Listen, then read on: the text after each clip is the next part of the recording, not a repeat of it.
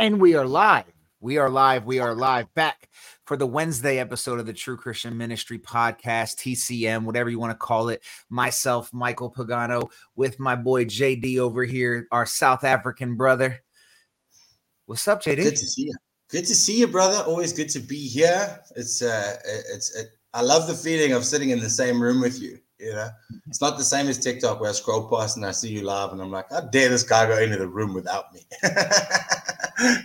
I love it, man. I love it. Good to see everybody in the chats. We're continuing with First Peter. God is good. And can I just say, to those of you who haven't subscribed or haven't shared the YouTube yet, the Bible reading is amazing. It's amazing. So yeah, Mike and I are going to get into that, and we might drop a few bigger bombs. Yeah, we're working on it. And we definitely we're excited about it. We're having fun doing it, which is really, like I told y'all, this is a blessing for me and JD as well, to just be able to read the Bible together. Right. And I find something funny and little, before we dive into First Peter, I find it kind of funny when people try to be like, all you Christians don't believe the same things. You guys don't believe anything that's the same.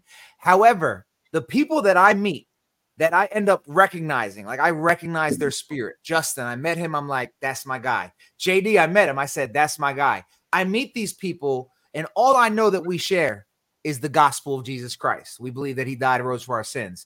But then I walk with them, and then things come up, and it's like, yeah, I believe that too. And it's like, oh, word, me too. Oh, word, me too. Dang, we haven't found something yet where we don't agree on. Different countries, brothers in Australia, in Africa, in all over the country, the United States. And it's like, I get people say all these Christians believe different things. But for some reason, when I meet my fellow Holy Spirit and dwelt believing brothers, we don't come across things that we differ on. Maybe it's because we also understand what matters too, because we don't talk about some of the stuff a lot of y'all disagree about, because some things don't matter. Like people argue about eschatology all the time. Both JD and myself both agree he's coming back and he won. Like that's there's certain things that, but I just find that funny, because there's these false doctrines that exist that don't exist even outside of some states. But the gospel of Jesus Christ and the doctrines of the church that we believe exist all over the world. And it's because the Holy Spirit leads his children down the correct path. And that's what I truly believe. But yeah, guys, I'm excited to have y'all back. As y'all can tell, I probably don't have a lot of energy right now. I need JD to feed me.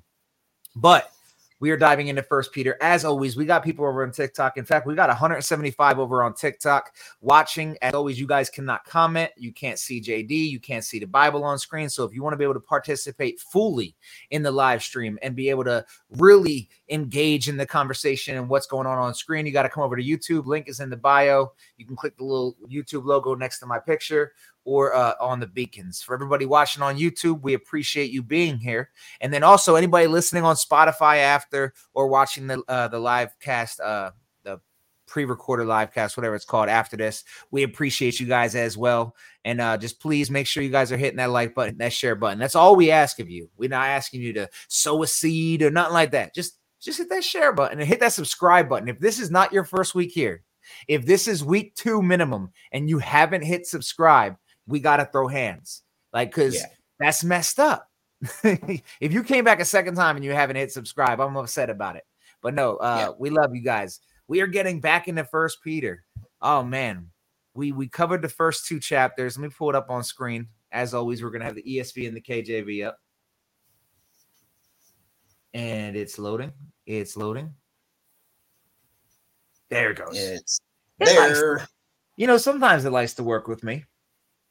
First Peter chapter 3. So First Peter chapter 2 ended with, Peter saying, you are a chosen race, a royal priesthood, a holy nation, reminding us of our value, talking about also suffering for Christ, right?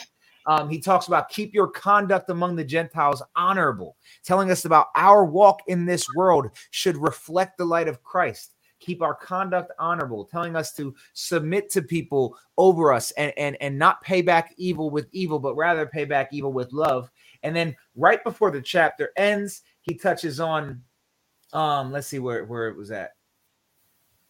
He talks about servants, obey your masters. And in some translations, you might see slaves. In fact, I don't know which translations though, because both in the KJV and in First Peter, it says servants. It says, be subject to your master. It talks about not getting punished for your own sins. And then the chapter ends, but really, the chapter doesn't really end.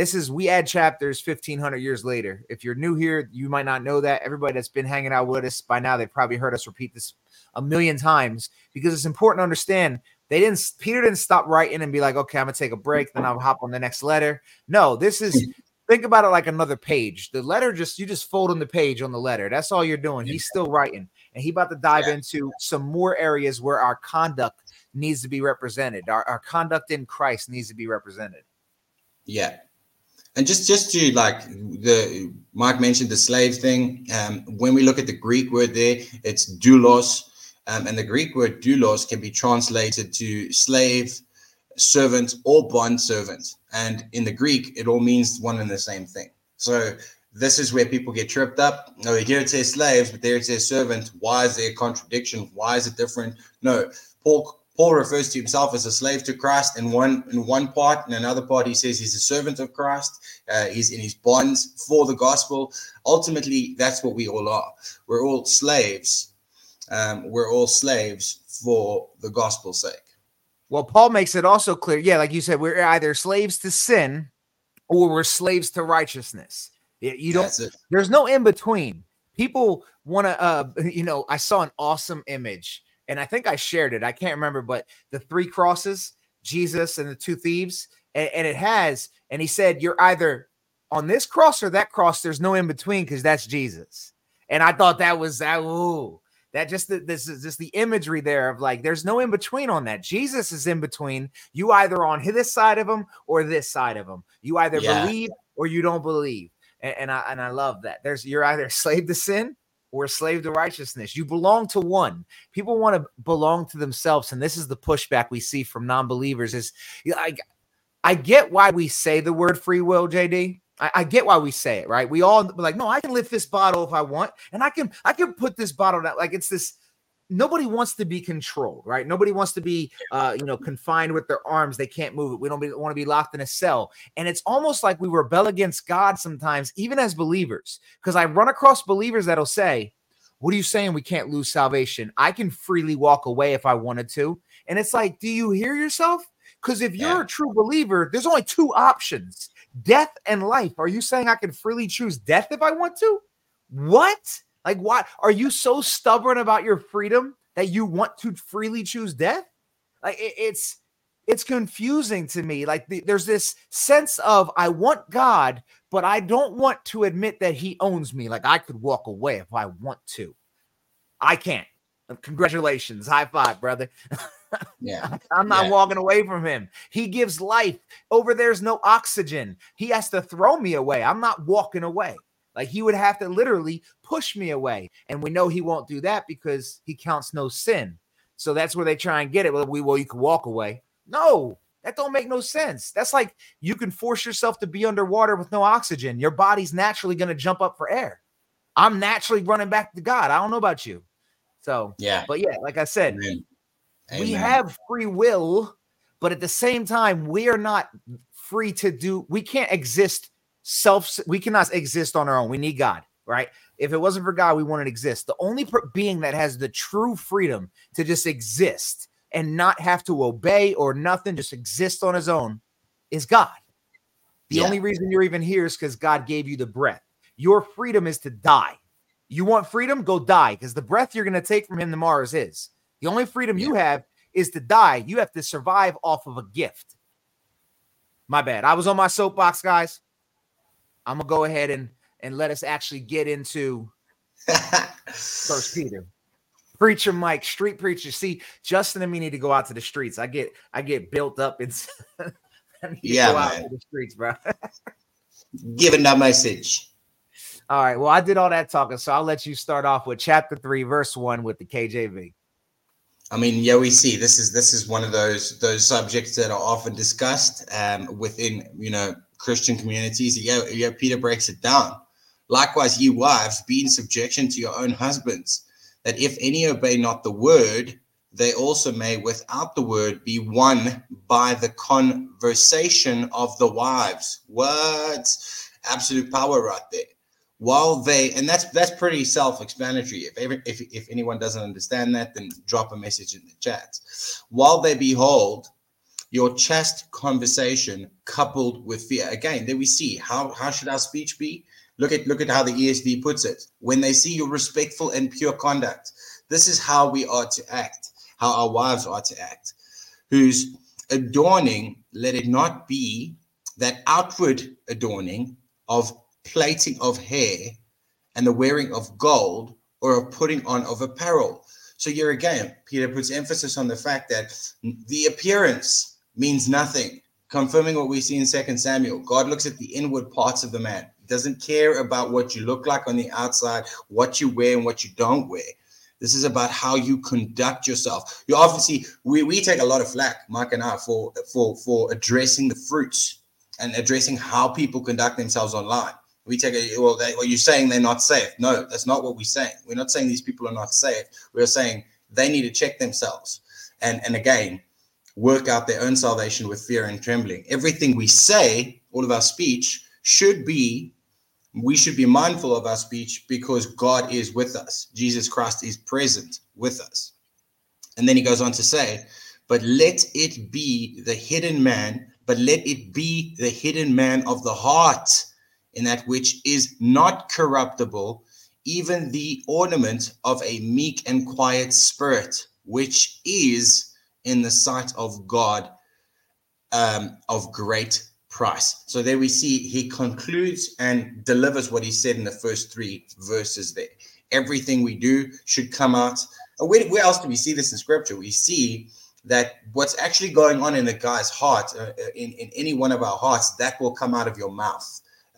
So you need to constantly check yourself. If you've fallen into a season of bitterness or resentment towards anyone else, it will start spewing out towards those who you actually love. So be mindful to why we are told to forgive 70 times 7. Constantly forgive those. Constantly pray for those who mock and scoff.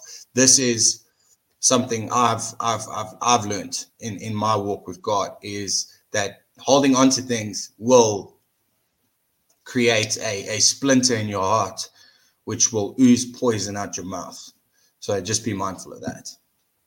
Amen. I saw someone asked about verse 1 and about the confusion there. So if we just go back and look at it, it says, likewise, wives, be subject to your own husbands, so that even if some do not obey the word, they may be won without a word by the conduct of their wives, when they see your respectful and pure conduct. And if you're wondering what this is kind of emphasizing, is that it's the same thing about our walk in the world, right? The light that shines from us, it preaches the gospel. And we talk about this all the time on this podcast. Likewise, it's telling the wives, if your husband is falling short, if he's not obeying the word, your light that shines in you, being that godly wife, may win him back, may win him to be a man that he's meant to be, the man that the word of God tells him to be, the man that God commands him to be. And it's just like it's our job to love our wives as Christ loves the church, which means if she's in rebellion, we still love her because we were in rebellion when Christ died for us. And the wives are being called to do a similar sense towards us and help us keep us aligned. Because at the end of the day, we're all sinners. And what people fail to realize about a marriage is it's 2 sinners getting married. Like, I think we forget that. It's 2 sinners that have flesh getting married. Neither of them are going to be on the same page. So when one is falling short, when the other one holds that light, it brings the other one back, because a light guides you in the dark. But if you're dark and I'm dark, we get lost. But if my wife is shining that light and I allow darkness in my life, she guides me through that. Likewise, as a man, it's my job to be that light. But as Eve was made to be the helper, you are not made to be behind the man or in front of the man, but by his side, so that when he is coming up short, you are there to guide him. And we see that right here. When he sees your respectful and pure conduct. And then I know that some people get caught up on verse 3, like, wait a minute, I can't braid my hair. I can't put on no gold jewelry. Pay attention to what Peter's saying. Also pay attention to the context. In this day, the women of their culture didn't do all the excessive stuff, right? That was actually the pagan cultures that did that. If you ever look at what a woman in that culture of Judaism would have looked like, that would have been standing out. In your culture, braided hair does not stand out. It's not eccentric. It's not extra in our culture. Now, could the argument be made to stay away from some things in our culture? Like not we're not talking about salvation related, but like the crazy colored hair and half shaved head. That's between you and the Lord, because we are called to not go into certain ways and look different than the world, right? Just throwing it out there. Again, that's between you and the Lord. I'm not about to tell you what you have to do. I'd rather you take that to the Lord. But no, it's not just braiding the hair, and it's about setting yourself apart and not being a part of the world, right? That's the main goal that we see, because the people of the world were doing that to show their money. Like, look at me, I'm wealthy, this, and that. And he's saying, well, God knows who you are by your, and I love what it says here in the ESV, at least. It says, where's it at? But let your adorning be the hidden person of the heart with the imperishable beauty of a gentle and quiet spirit. Ladies, it's for you. I want you to hear this. First of all, it says it's the imperishable beauty. Women all know that beauty on the outside will perish. Your skin going to get wrinkly. Gravity going to affect you in certain parts of your body. And you eat food a lot like we all eat food, and eventually metabolism slow down. We all going to get it. We get the dad guts. Men get it a little earlier. But you know what the imperishable beauty is? The one that's inside. That ain't going nowhere. You could be 95 years old, and that beauty will still light up the room. And then he says, the beauty of a gentle and quiet spirit. It's a quiet spirit. It's a loving and honoring. It's just, I love that right there. So just want to throw it out there. Let's go to the next. And then pay attention, which in God's sight is very precious. I don't know about y'all, but if God told me something that I can do that's precious to him, I'm just saying, I'm trying to be precious to God. Why God ain't give me nothing to be precious about? Amen, man. Absolutely. And again, just to touch on that again, the what we wear and what we do, where there was always a separation. And when we get through the Levitical laws, we'll see this as well. You know, where women weren't allowed to wear pants. Today, lots of women wear pants. So we will dive into why certain things are applicable and certain things aren't. There is a reason why, you know, things are the way they are. We are called to be separate. What separates us from the world today is the Holy Spirit that dwells within us, as Mark already said. We are lights on top of a hill, bottom line. What am I missing in the chat here? What's going on? Somebody wanted you to do your sound clip again. A win is a win, but I don't know when that's going to come. And Rhonda said she rebukes gravity and wrinkles in Jesus' name. All right, so verse 5. You want to keep going? You want to rock it out with the KJV some more? Okay, for sure. For after this manner, in the old time, the holy women also who trusted in God adorned themselves, being in subjection unto their own husbands. There he's confirming what he just said. Even as Sarah obeyed Abraham, calling him Lord, whose daughters ye are, as long as ye do well and are not afraid with any amazement. I mean, and there we go. The ESV is, again, we'll jump to verse 6 in the ESV where it says, as Sarah obeyed Abraham, calling him Lord, and you are her children if you do good and do not fear anything that is frightening. So more of the cultural context. Likewise, ye husbands, dwell with them according to knowledge, giving honor unto the wife as unto the weaker vessel, and as being heirs together of the grace of life, that your prayers be not hindered. Now, that's a big one. That's a big one. Verse 7 is a big one. So what is Peter saying? That God doesn't answer your prayer?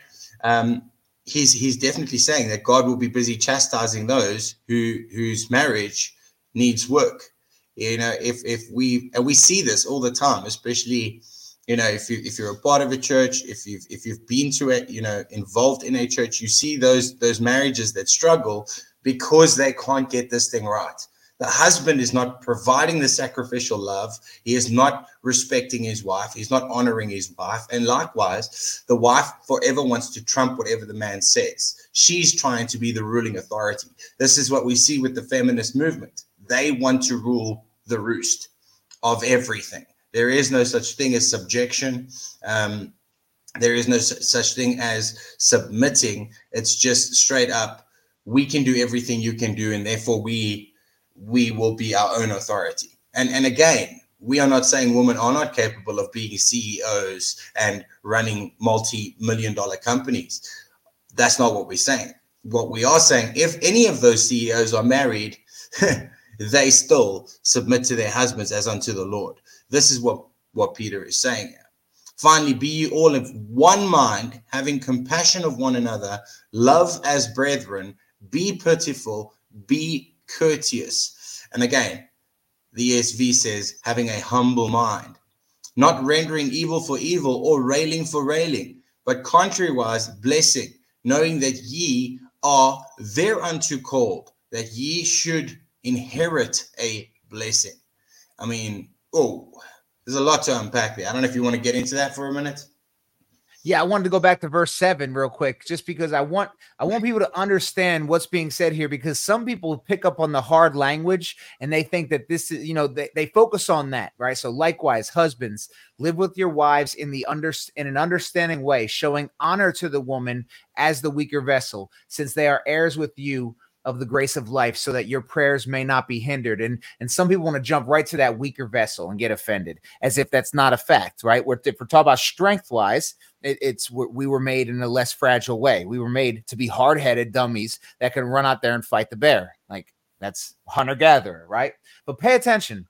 It's telling the husbands to live with your wives in an understanding way, showing honor to the woman as the weaker vessel. This is telling me I have to recognize that and not utilize my strength over her, not hold her in subjugation. You notice how he tells women submit, and then he turns to the husband and says, she's the weaker one, right? So she's submitting. You better honor her as such.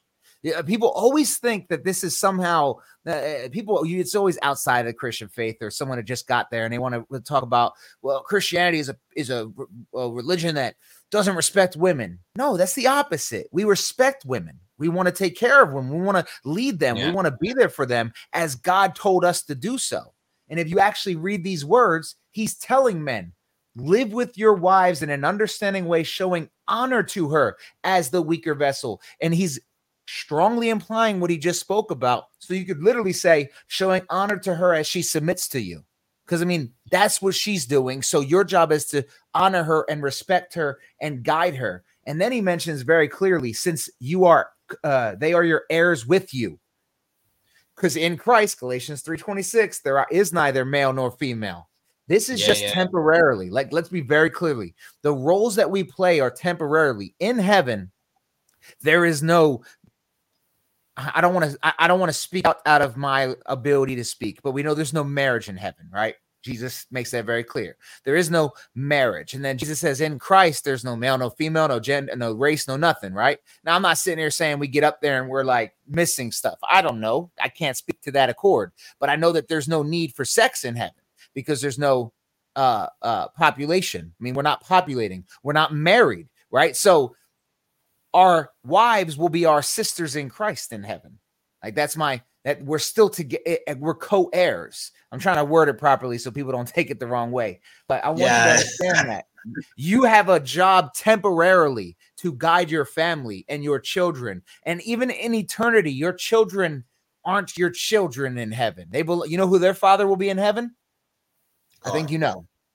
You are a temporary manager of them in the temporal. In eternity, age doesn't matter. Well, if you have 10 years on someone in 50,000 years, I don't think it matters. Like, you know what I mean? So I just wanted to throw it out there. You are co-heirs. And then so that your prayers may not be hindered. I think JD hit that out the park when he said it. The fact that if you're not doing what you're supposed to be doing in the house, men, don't expect God to be blessing you anywhere else. And you can't blame it on ministry or nothing, because your first ministry is your household. Amen. Your first ministry is your wife and your children.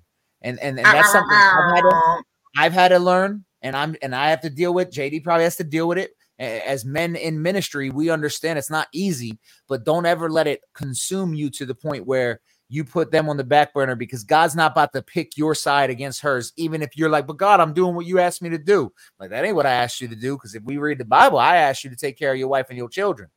You assume that I wanted you to go do the next thing. You ain't ready for that. Yeah. Now that's where we so often we want to run before we can walk, and we want to walk before we can crawl, and that's human nature. We want everything now. And we live in an age where this is even more prominent than it's ever been before. Instant gratification is at your fingertips. If you want information, you can get it now. You can hit Google, you can get it right now. 30, 40 years ago, you had to walk to the library. You had to open up a dictionary. You had to go and do a physical search for the information you wanted to do. Like, school projects for us were completely different than they are today. Kid can just pull up anything he needs, all the information he needs, within seconds. We didn't have that. So as much as this is a blessing to us who are preaching the gospel, and we've got software like Logos, and we can quickly do cross references while on the road, and we can search up something we were looking for, it's also a massive curse, because it's used for the wrong reasons, more than it is for the right reasons. God will always work out all things to the good of those who love him. That's what we see in Romans chapter 8. But with that being said, there is a certain level of responsibility on the godly man. And this is why I say no man truly loves a woman until he's in Christ, because when we understand that sacrificial love, like I mean, you all laughed at the video the other day where Mike commented on his own wife's video, about the beauty, and someone immediately, assumed he was a married man going after another woman. I mean, this is the world we live in. When you're a Christian man, the world can't wait to throw a stone at you. Any way you look left instead of right. Look there. He's not a Christian. He just cussed. He's not a Christian. He just did that. This is how quick the world is to shift the blame. If you really are a Christian, then this and that. This is how we know the marriage. The marriage is one of the strongest tells. A godly marriage, you can start telling godly men from how they treat their wives. If they are not treating their wives or if they are treating their wives contrary to what the word of God says, how we are to treat our wives, there is something seriously wrong. This is why the Bible makes it very clear that a pastor and an elder must be married, because this tells you the kind of man you're dealing with. Because before someone is ready to lead a congregation, if they can't lead a household, what are they doing? And this is why it's so important. And I know that there's these new age Christians. I see them all the time. Why can't I be a pastor if I'm not married? There's reasons. And this is one of them. This is why the Bible says that you must be married and take care of your kids with proper finances, be above reproach. No one can speak ill about you. This is a specific role because you're representing something. And again, if you can't take care of your family, that's a big sign. I don't care how solid you sound preaching. If you ain't taking care of your wife and your kids, bro, what does John say? How does the love of God abide in you? I'm about to just start using that line, JD. I'm about to just start. How does the love of God abide in you? That should be a shirt. Yeah, exactly. Straight up. I mean, I just want to digress for another second before we carry on. But I was sitting yesterday, right? And I was just going to share this because it's on my heart to share this. I was sitting yesterday, and you often see people get so excited. Let's just say, for example, Taylor Swift comes to town, and she's giving away 10 free tickets to like the Golden Circle, 10 VIP tickets that she's giving away for free. And what these tickets mean is you could get to go after the show and sit backstage with Taylor, and you can have conversation with her. You can get to know her. She can get to know you. And so we go on. And got me thinking, So we've got this free gift of salvation. We've got this free gift of salvation that we can come to Christ if we believe the gospel. Like, that's your golden ticket. That's your golden ticket, and it's free of charge. So what happens? What happens if you are not one of the 10 who receive that ticket? You can go to this concert and you can stand at the door and you can go, but I know all of her lyrics and I know all of her songs and I can quote her songs backwards and I've seen her and I've followed her on tour and I've done all these things. And like, yes, but do you have a ticket? Because you can't get in without the ticket. And this is the same thing we see on TikTok. There's a lot of people mighty Calvinistic over there, brother. Did those people get a choice of a ticket? And here's the thing, you know, and the analogy and the point I'm trying to make is a lot of people. I'm messing around before someone snips that. A lot of people, you know, will be quoting scripture. They'll be quoting scripture. They'll be talking about scripture. They'll claim to know Jesus. It's all of these. We see this. We see a lot of people that claim they know Christ, but they haven't put their faith in Christ. They haven't believed the gospel. They haven't surrendered their lives to Christ. So it doesn't matter how many verses you can quote. It doesn't matter how well you quote them. It's the same principle. I can sing and I can quote Busta Rhymes or Ludacris. It doesn't make me know them. I need to interject for 1 second. Y'all can tell this man from South Africa because when he tries to name people you recognize, so far it's been Taylor Swift, Busta Rhymes, and Ludacris. I love you, JD. I'm not. Listen, this isn't meant to be any type of attack or anything like that. I'm just being honest with you. You know what I'm saying? Shots fired! Shots fired! Shots. So yeah, bottom line is you get so many people that claim they know Christ, but they'll always add something to the gospel. And now you've got it this, now you've got it that.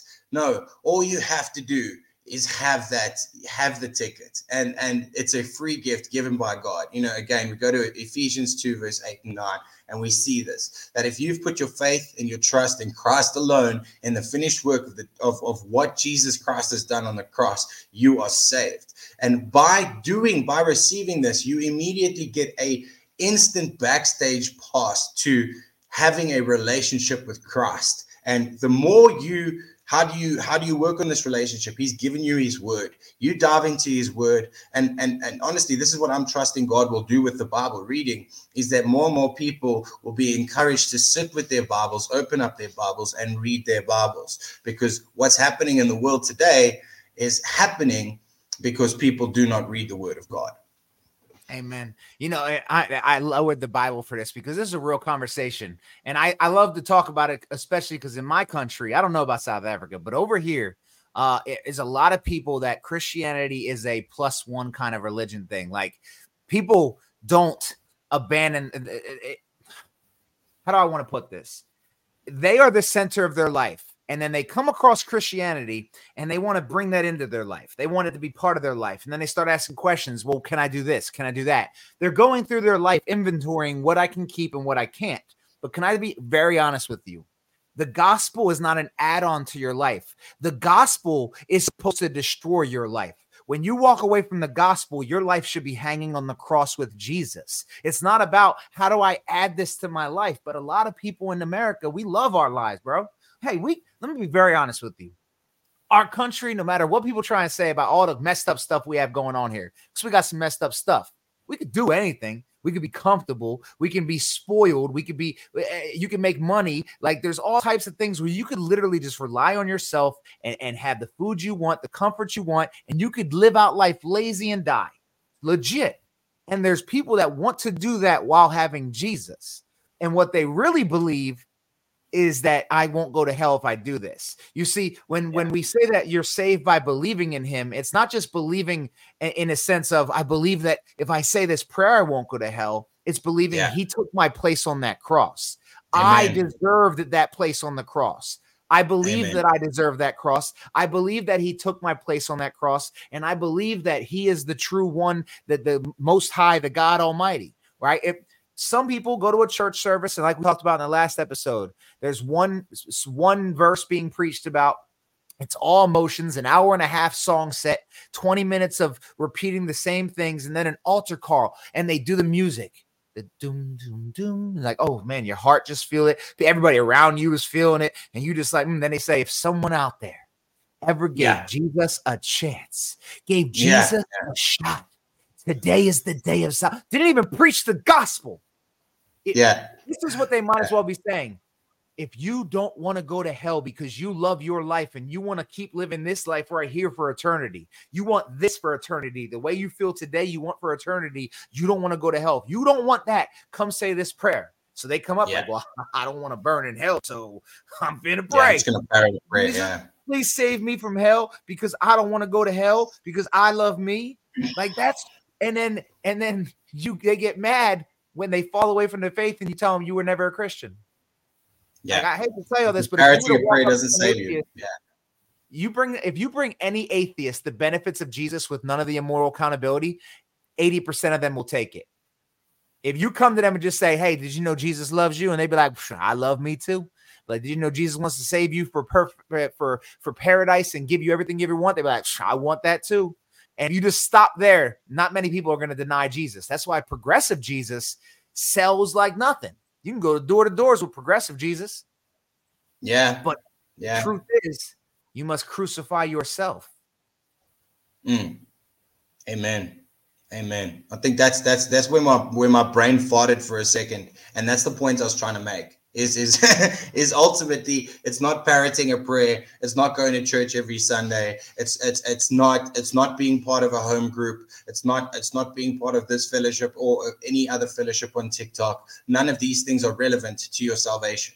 But have you put your trust in Christ? And by saying that, have you recognized your sin? Because without recognizing that you are a sinner in need of a savior, there is no coming to Christ. If you don't recognize that you have sinned against a thrice holy God, it's impossible for someone to believe the gospel. It is impossible for someone to believe the gospel if they don't recognize that they need the gospel. How do you believe something you don't need? Scripture just popped in my head. Where's it at? Oh, I don't even know where it's at, but it just popped in my head and said, go there, go do that one. That's the one, right? For what you're saying right now. Hold on. I believe it's 2 Corinthians. Oh, come on, you computer. I'm just making a sound so that there's no 30 seconds of silence. What does Paul say here? For godly grief produces a repentance that leads to salvation. What did JD just say? You recognize your sin and you truly recognize it, and you truly recognize what you deserve on that cross. A godly grief consumes you. Oh my goodness, that fear. I don't deserve nothing. I can't save myself. I've reflected and I am dirty. That leads you to a repentance. Now, this also proves that repentance is not grief, nor is it remorse, because it's saying a godly grief produces repentance. What is repentance? A change of mind and a change of inner man. But if you don't have godly grief, you can't have a change of mind. And then he says, what is that? Leads to salvation. And then it says, without regret, pay attention. This next part's key. Without regret, whereas worldly grief produces death. So there are people that have worldly grief. Oh, I don't want to go to hell, and I want this. I want this world, and I don't want to give, I don't want to mess up this life I have. So I'm gonna pray this prayer. That ain't leading you to salvation, because that's not godly grief. You're not grieved by how you've offended the Almighty God. You're grieved at the idea, like, I'm gonna go to hell. That's what you're grieved about. Yeah. The grief you should have when you come to the Lord is, I've sinned against you, Lord. Yeah. That's the grief. Like, it's that's about the change of mind. That's the truth of metanoia right there. That is the definition of repentance in its finest form. And then oftentimes people have asked me, what is repentance? And repentance is a change of mind, which leads to a change in heart, which leads to a change in action. It's a threefold thing. You don't just believe the gospel and continue in the way that you were. No one comes to the knowledge of the truth in Christ and goes, sweet, I'm going to carry on being Jason Voorhees and chopping off people's heads next week. That's not what it's about. Nowhere does someone return to the same way because you've been saved from it.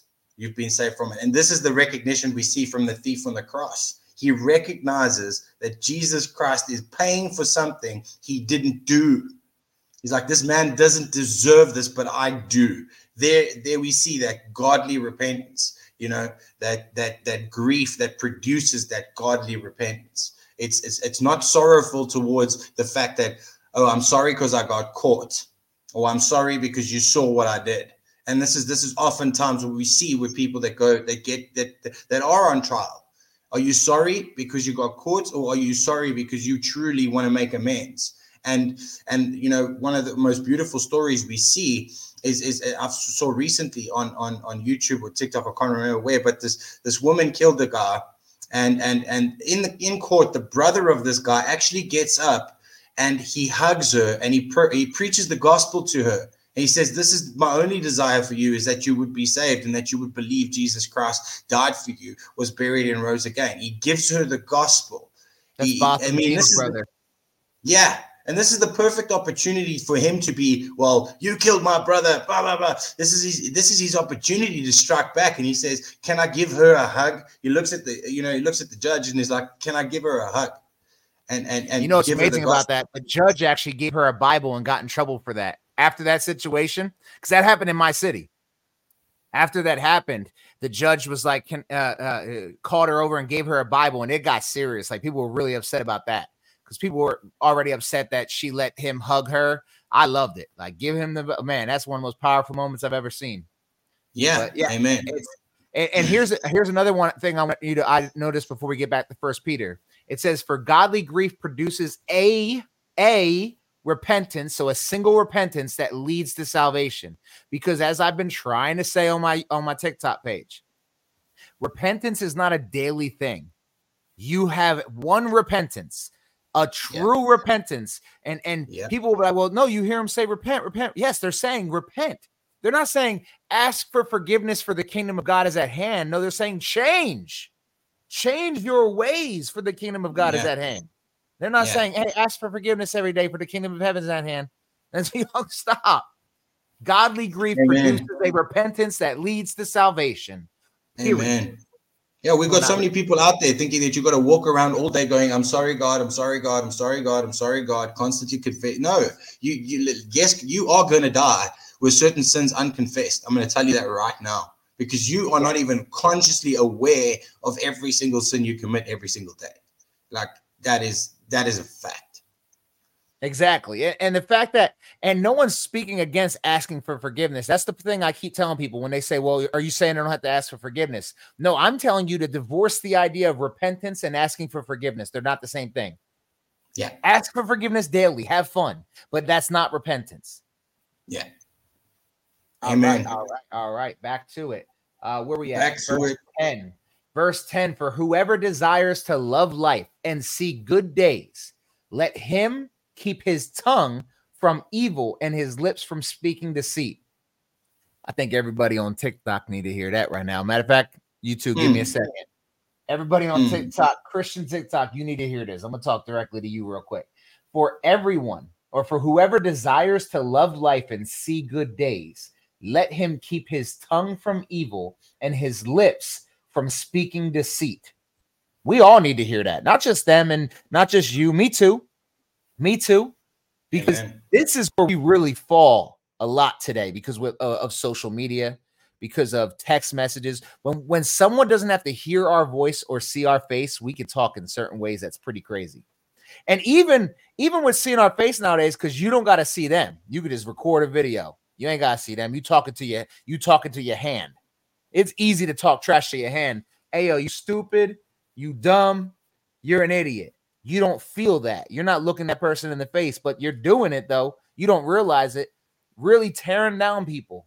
And I'm obviously not talking to my viewers here in the channel because I've seen you guys. You're not like that. At least I hope not. And if you are,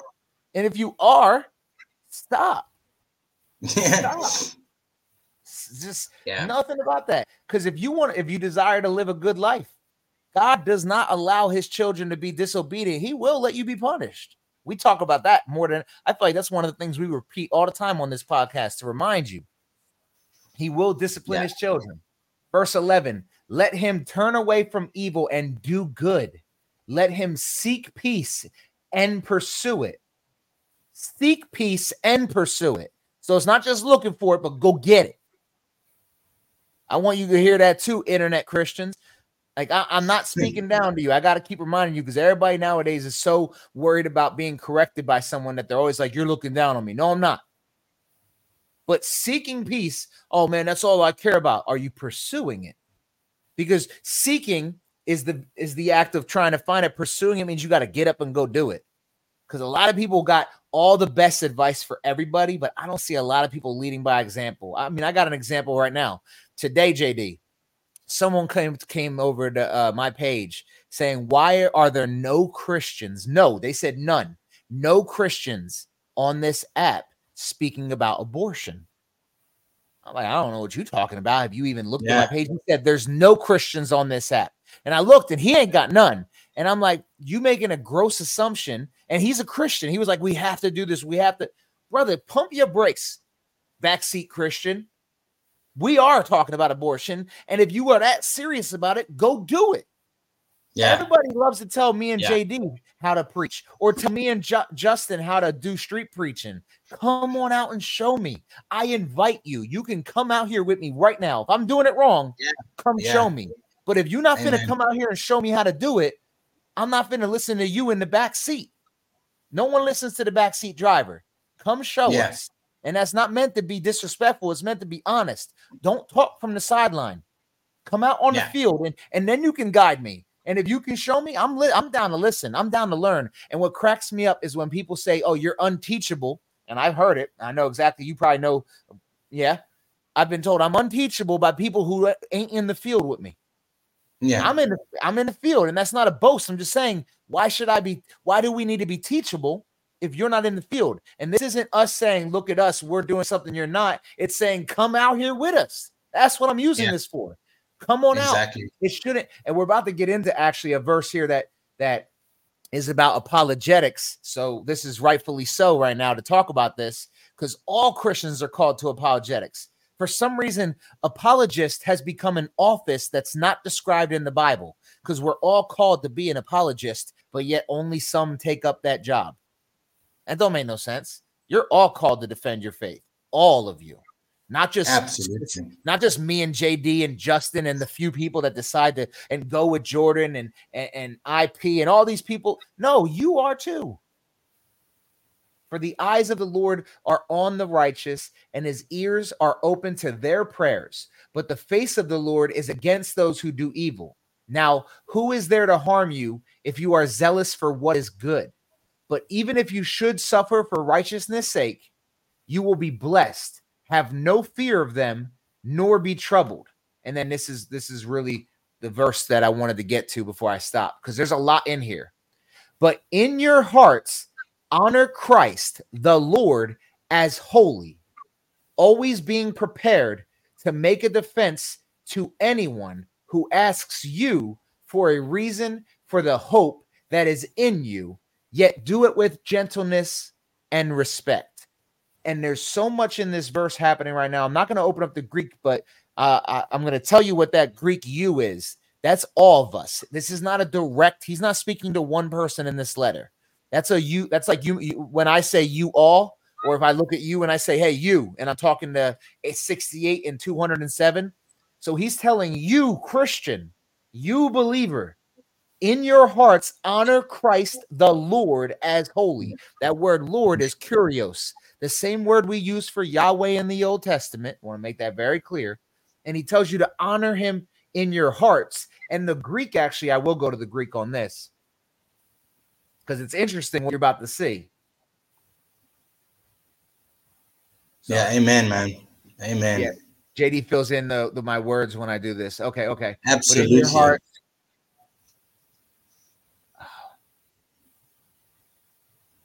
oh, this one. My bad. Not not holy. I mean, not honor, but the word holy. So this word holy is actually a Greek word that not only means holy, but they use it for sanctified. So this is the one time you're being told to treat God as sanctified, right? Usually the Bible says you're being sanctified. But right here, Peter is telling you, and the word is, let me see if I can pronounce it. Hagiasate. Can you pronounce that, JD? Hagiasate. He just does it better than me. That's what it really is. Let me connect the dictionary so I can read it to you, because I want you to understand what Peter is actually commanding you to do here. If I can get my search bar, everybody is able to see. TikTok don't see it, but y'all on YouTube see me over here fighting with it. Keep on fighting. I mean, and this is the thing. While he's looking for that, I just want to drop this. This is why when we see people, why doesn't God this? Why doesn't God that? And I've, a couple months ago, I made a reply to a guy and I said, "What are you doing about it? Like, what are you doing about it? Are you physically getting out in the streets protecting the woman? Have you rallied the troops to get together and go stand outside of, Planned Parenthood and make your case known? What have you done about it? You're out here saying God's doing nothing about it, but he's given you the ability to do something about it, yet you're sitting quiet on the couch with your popcorn, being a keyboard warrior. Got a lot to say behind your phone, but where the battle is being fought, you're missing. Like, people are so quick to blame God for everything. If it's going bad, it's God. If it's going good, it's not God. It's like, then it's me. It's bad, it's God's fault. If it's going good, it's my own recognition. Look what I did for myself. That's what happens. So I give up. My dictionary is not working. But we can at least look at it this way, right? So that same Greek word being used for holy there is the one we see in John 17:17, where Jesus asked the Father, sanctify them in the truth. Your word is holy. In John 17:19, when it says that they also may be sanctified. So it's the word for sanctified here. So what Peter is saying to us, as I go back here, is, but in your hearts, honor Christ, the Lord, as sanctified. So he's actually telling you to sanctify your thoughts of him, of who he is in your heart. Understand who he is, not just, I believe in Jesus, right? We were just talking about this. Do you know who he is? Is your heart set on him? Do you respect who he is? Do you love who he is? And then it says, always being prepared to make a defense. And again, with the Greek open, that word is apologia, right? And this is where we get apologetics from, right? Because the word for make a defense is apologia. And apologia is how we get the word apology, right? Because what we call an apology nowadays in 2023 is me saying I'm sorry. But an apology used to be to give an account for something. So if I got caught doing something I'm not supposed to be doing, I would give an apology. Let me explain to you why I was doing it. Somehow that's evolved to just being like, I'm sorry.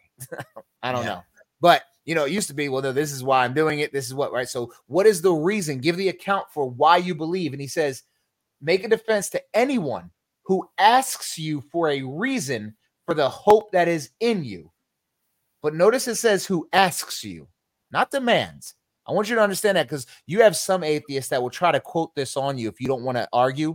Like, nah, I'm not about to go back and forth with you. Your Bible tells you to give an account whenever you're asked. Yeah, not demanded, though. You don't get to demand us and put us on a trial. You don't get to put us up against the wall and say, answer me right now. And then, but he says, yet do it with gentleness and respect. Same thing we see Paul saying in 2 Timothy chapter 2. Meekness and fear in the KJV. I love it. I'm going to go ahead and scroll down and let you keep going while I get off camera for a second, because I got to grab something. Yeah, for sure. So again, just before I go into verse 16, with that again, verse 15, having this defense, and here's a couple of good ones. And again, we see this with communicated knowledge and revelation knowledge, and we understand that we receive revelation knowledge from the Word of God. And with majority of people that are asking, ultimately they're just trying to trip you up. But there are those who are asking questions who are sincere because they are seeking. And to those who are sincere in seeking, there's a couple of places you can point them. Simple things that are around them that they can see. Why are our calendars today marked 2023 AD? And that is literally AD, Alter Domino, literally in the Latin, which translates the year of our Lord. So this is 23 years, not after Buddha, not after Muhammad, not after Krishna. This is 2023 after Christ Jesus. Alter Domino, the year of our Lord. Why do even our calendars recognize the Lord Jesus Christ, but those outside in the world can't? You see, this is a perfect example of giving a defense for the hope that's in us. See, the evidence around us is unparalleled. There is nothing that we have around us that we see, the oxygen we breathe, the birds chirping, the sun rising. Everything we see around us, as Paul says to us in Romans chapter 1, God has made his existence clear to all creation through things visible and invisible. No, Ashley, it doesn't mean after death. It literally means alter domino, the year of our Lord. And BC, before Christ. It's not BA before Allah. It's not BK before Krishna. It's BCE now. Yeah, now they're trying to get clever with it, but we know that the truth of the crucifixion, and this is what we point people to. We say to them, there is no account historically that is more documented and so thoroughly documented as the death, burial, and resurrection of Christ Jesus. Why is that? Why is that? And give them something to think about. And again, I've mentioned this a few times, but we go to the law in mathematics, reduction to absurdity, reductio ad absurdum, which is the Latin term. And we show them how flawed their view is. Rather than them pointing fingers at the Bible, point fingers at their view and question their view. So you believe everything came out of nothing? We came from monkeys? Do you realize the magnitude of faith it requires to believe that you came from an ape? That's like way more faith. Like, I've got evidence. My Lord and Savior went to the cross, was buried, and rose again. I've got evidence of this. You got nothing. You believe a man rose from the dead? Hey, man, you believe a monkey came out of a fish and became us, bro. So, I mean, yeah. Let's go down that route. Mine just is a heart starting back up. Let's be honest about it. Let's just fix the order of things. Yeah. Anyway, I digress. Verse 16, having a good conscience, that whereas they speak evil of you as of evildoers, they may be ashamed that falsely accuse your good conversation in Christ. Ooh, for it is better if the will of God be so that ye suffer for well doing than for evil doing. For Christ also hath once suffered for sins, once, not twice, not three times, once suffered for sins, the just for the unjust, that he might bring us to God, being put to death in the flesh, but quickened by the Spirit, by which also he went and preached unto the spirits in prison. There's a lot there. Yeah, that's why I scrolled up. I scrolled up because I needed this to make sure we stop for some things. First and foremost, I plan on doing a video about this eventually, so I don't want to get too much into it right now. However, I'm going to hint at it. There's, some people that deny the fact that Christ took our place on the cross, right? There's this argument, it's penal substitution, this, and that, right? Catholics, for example, do not believe that Jesus took your place on the cross. Rather, he paid for sin, and then he has excess grace to give to us. And it's a lot deeper than that. Like I said, I'm going to do a video on that later. I don't want to try and confuse you now. But I just want to point out, it makes it clear here that Jesus took our place. Because it says, for Christ also hath once suffered for sins, the just for the unjust. He was the just. We are the unjust. He suffered for our sins. He bore our iniquities.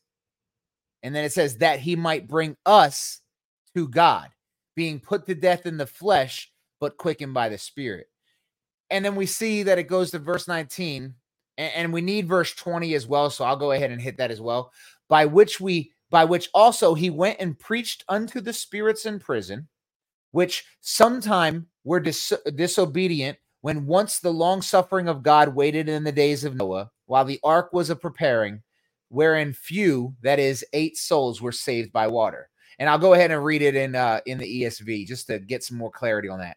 Because they formerly did not obey when God's patience waited in the days of Noah while the ark was being prepared, in which a few, that is 8 persons, were brought safely through the water.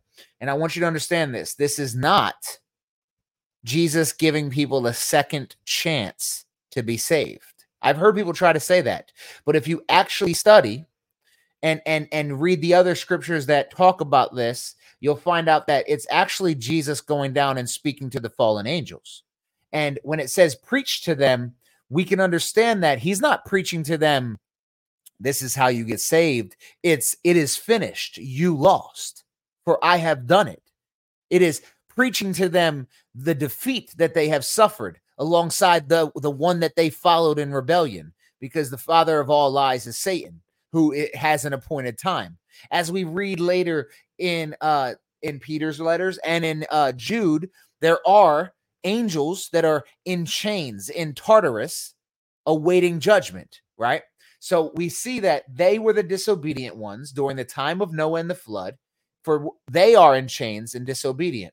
Now, that whole 3 days, he wasn't just there preaching to them, but we also believe that he went to Sheol to rescue the captives. So we understand, well, Abraham's bosom. Sheol and Abraham's bosom, they're next to each other, as we see in the parable of Lazarus, which really isn't a parable. It's more of just a straight up story. But the point is, we do believe that Jesus did descend and preach and bring home David and Abraham and all them waiting. But this is not the scripture to point to for that, because if you continue to read, like I said, don't just read verse 19. It's talking about the disobedient ones from the times of Noah, which would be the fallen angels. And there's more scriptures that go with that.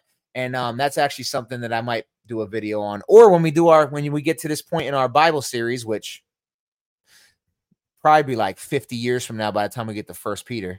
But no, so this is not Jesus going and preaching like, hey, you missed this opportunity when Noah warned you.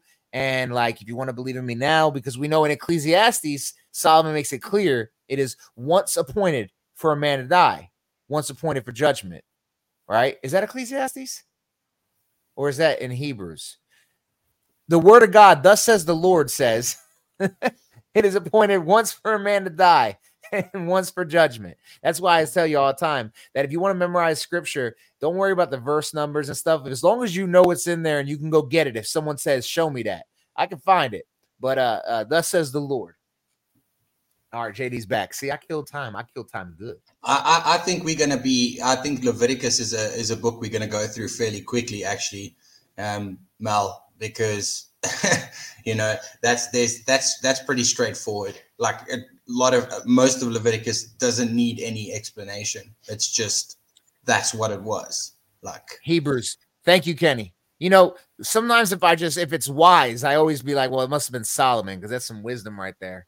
And then verse 21, this is the one that, this is the one. Let's read 20 again, just so we can, the end of 20 again, so we can roll into 21. Because they formerly did not obey when God's patience waited in the days of Noah while the ark was being prepared, in which a few, that is 8 persons, were brought safely through water.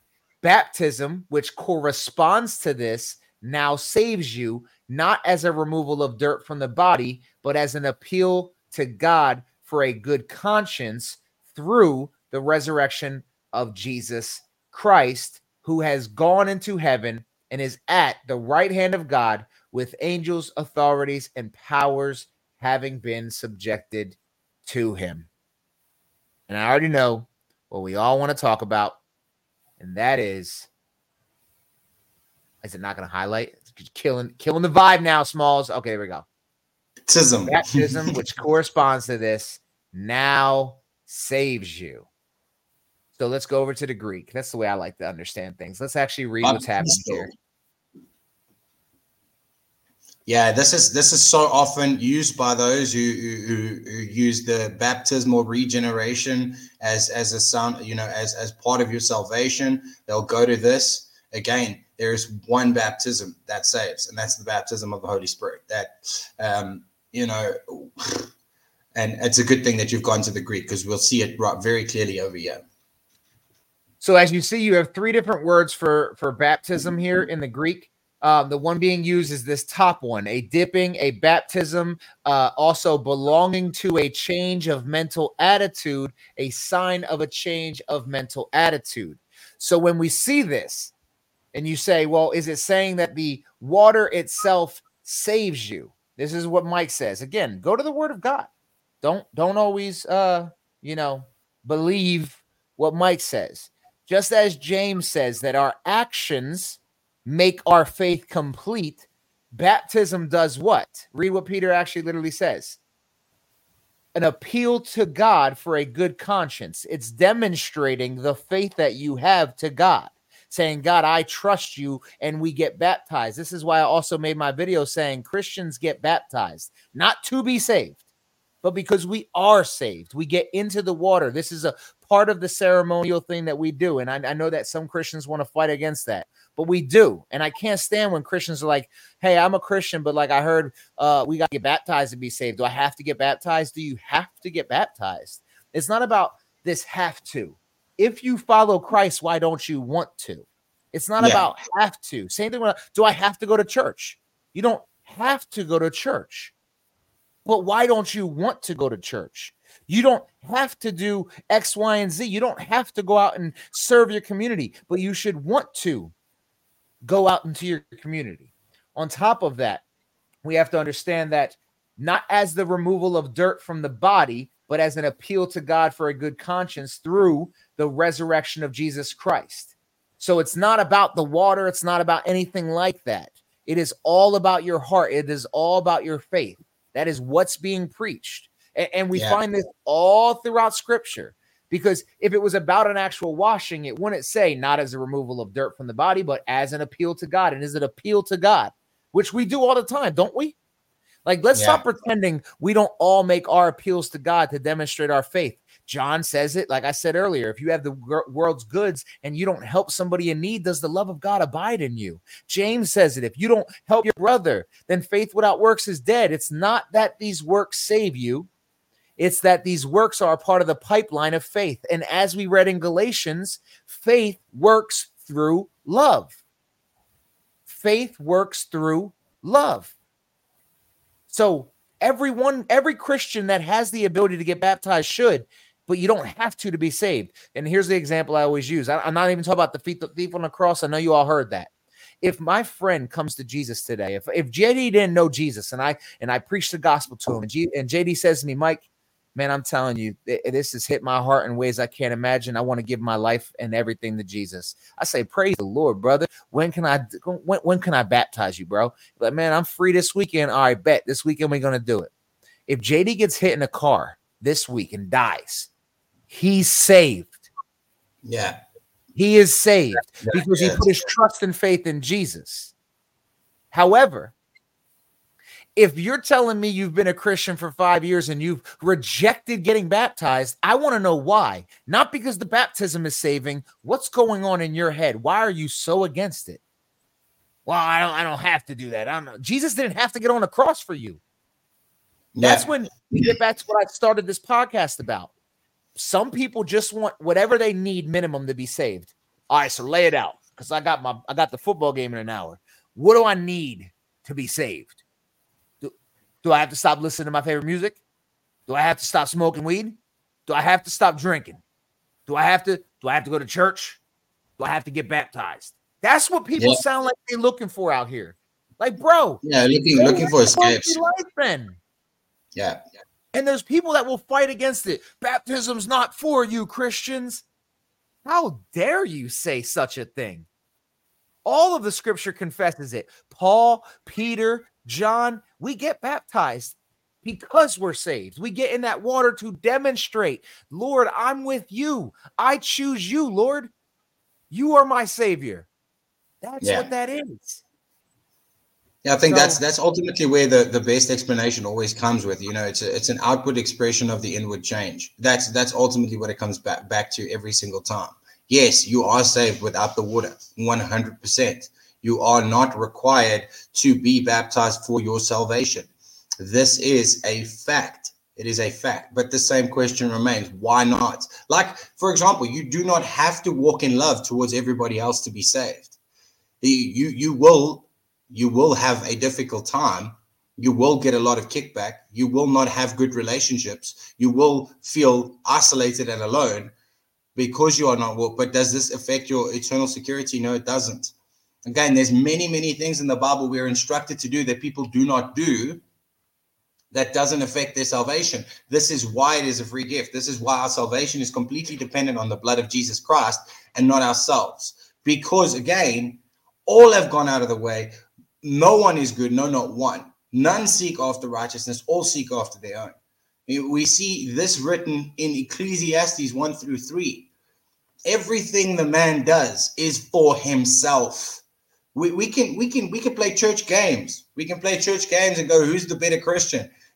But the reality is, each and every single one of us has to work on the condition of our hearts daily. And I admire brothers and sisters on TikTok who can go to multiple different Christian lives, where they all are preaching a different view. If you can go sit in a room with Calvinists and have a conversation without getting angry, if you can go sit with brothers that believe this is what, this is what's right for sanctification, and these guys believe that's what's right for sanctification, but ultimately you have your views and you can bring your views to the table, and it's not an argument of who's right and who's wrong, but you can exhibit the love that Christ has told us to exhibit towards one another. That's what he says. More so to the household of faith, we need to remember that we are all part of one body. This is why Paul says, don't let me come back and find out that you are devouring one another and biting at one another in 2 Timothy. This is why, because these things have nothing to do with your salvation, but everything to do with your walk in sanctification. Remember, obedience is a result of the inward change, not what saves you. We're obedient to the scriptures because we have been saved. We're not obedient to be saved. That's the confusion we see. So many people think that by being obedient, they're going to be somehow towering over someone else in heaven. This is not the case. This is not the case at all. You are burning up your own work. No, carry on, bro. And if you really want to look closely at this, for anybody trying to tell you that this says you have to be water baptized to be saved, I want you to understand what Peter's really drawing here. He points to the fact that a few, which are 8 persons, were brought safely through the water. So the safe passage through the water is what he's corresponding. So the water is the judgment. Okay, so he's not pointing to the fact that water, that's why he makes it clear, not as a removal of dirt from the body. It's about your inward change, because if he was really drawing a parallel, then it would be the water that saved them with Noah. But no, the ark saved them. The ark is what protected them. So he's drawing a parallel to the judgment of the water, just as the judgment of fire is coming, because the Lord came to baptize with fire and spirit. And we get baptized in the spirit, and we pass through judgment. What does Jesus say in John chapter 5? Whoever believes in me does not come into judgment, but passes from death to life. So we are brought safely through the judgment of the water, right? I'm using the words from Noah here. So just like Noah's people were judged, we pass through judgment. And I'll even bring that up to help you understand the parallel that I'm trying to draw here. Again, through belief, because watch how it all gets brought full circle. When I go to John 5 and I scroll down right here, it says, truly, truly, I say to you, whoever hears my word and believes him who sent me has eternal life. That should sum up the baptism question right there, right? Jesus just said, whoever hears my word and believes him who sent me has eternal life. And then also does this, and then he says what? He does not come into judgment, but has passed from death to life. Now I want you to think about what Peter just talked about. He talked about a judgment where water was what was the judgment, and 8 were brought safely through it. Okay, so if judgment was the water for them, we could just say Jesus is saying he does not come into the flood, but has passed from death to life. Same. You get what I'm trying to paint the picture here? So we pass through judgment because of our belief in Jesus. And then he says baptism, which corresponds to this, now saves you. Saves you from what? From the judgment. And if we're painting that picture with the ark was saved from the water. So again, if someone's trying to correlate like, well, Peter said water in verse 20, so water baptism saves. No, there's so much more meat to this because he makes it clear, not as a removal of dirt from your body, which water baptism symbolizes cleaning you. Right? It symbolizes cleaning you, not saving you. The original water baptism, the reason why Jesus did it is all high priests had to be baptized as a symbol of becoming clean. Just like if you touch a dirty woman, if a woman, and women, I don't mean a dirty woman like dirty, you know what I mean. My sisters in Christ know what I mean. If it's your time of the month, or if it's, or if I've touched a dead body, any of these things, I would have to do what? Go dip myself in the water 7 times. And then I had to wait a week, right? So that dipping in the water was always symbolic to cleaning. But baptism, which corresponds to this, saves you, not as a removal from dirt of the body, but as an appeal to God for a good conscience through the resurrection of Jesus Christ. Baptism in the Spirit saves you because you receive the Holy Spirit, which lets you pass from death to life and skip through judgment. We get baptized in the water because our Lord did. I think we've covered that verse enough. I knew it would come up though, so might as well go there. Again, it's just it's the simple thing for everybody in the chat and everybody listening. If people are going to break fellowship, if people are going to, and I've said this a million times, if people are going to break fellowship because of the disagreement on water baptism, the problem lies with them. It's an inward problem. Because I've got brothers who don't believe the same way I believe when it comes to eschatology. I'm not breaking fellowship with them because why? We all believe that Jesus Christ is who he says he is. He is the only way to God. He is the way, the truth, and the life. He is the one who laid down his life. He is the lamb that was slain. He took on the sins of the world. This is what matters. If it's salvation, that's where we can't disagree. We have to disagree that Jesus Christ is the only way. And this is the problem with, we touched on it earlier, with progressives. They're saying there's multiple ways. Jesus was just like the one dude who like kind of set the precedent for what it means to be a good person. You know, they've sissified Jesus. I hate saying it like that, but that's essentially what they've done. They've shampoo model Jesus. That's like, yeah. Yeah, you know, they've made him this all-inclusive, anything goes guy. But no, we must remember that the Jesus Christ we see in the book of Revelation is the final judge of all humanity. And he is coming with the wrath. The same wrath that was poured out on him, he will pour out on those who have not believed. It blows my mind how many people really get this passive, progressive, hippie version of Jesus. I had a non-believer said something like he's dead, right? And I made that video earlier about how Jesus got back up. And then I pointed out how that's like the biggest flex ever, in my opinion. If someone kills you and you stand back up, like what kind of flex is that? And some Christian had the nerve to say to me, if you think that was a flex, then you don't know Jesus. What? Maybe because he's humble, right? I think he said something about Jesus wouldn't flex or something, right? Maybe you understand that the humble servant Jesus died on the cross, but who rose was the King Jesus, the King that will return with a sword. Let us remember that very clearly. Because Jesus ain't coming back like kumbaya, just a big Jesus in the sky. I bet some progressives think that's what the end times looks like. Progressives must not read the book of Revelation. They must think Jesus just floats down on a cloud like kumbaya, my Lord, kumbaya. They gotta. Because I don't get how the progressive Christians be reading the book of Revelation. It ain't pretty. No, I mean, it is for us. It's super pretty for us. It ain't pretty for them. I love you, man. I love you too. Since therefore Christ suffered in the flesh, arm yourselves with the same way of thinking, for whoever has suffered in the flesh has ceased from sin, so as to live for the rest of the time in the flesh, no longer for human, something flew in my face, for human passions, but for the will of God. That's a deep one too. Peter's letter is beautiful. I'm going to read it one more time.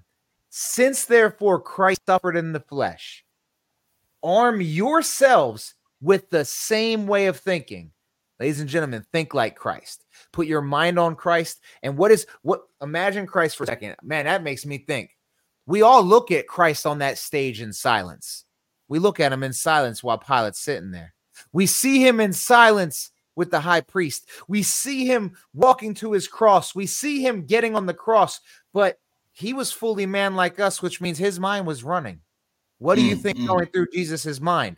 Father, forgive them, for they know not what they do.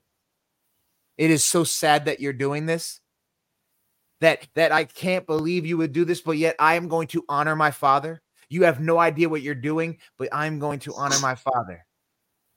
So when you're suffering, put your mind where he was. Think about that for a second. Man, imagine what's going through his mind. We see little hints of it. We're like Puncher says something about truth, and he's like, "I am the truth," or he says, "I'm paraphrasing here. What is the truth?" or something like that.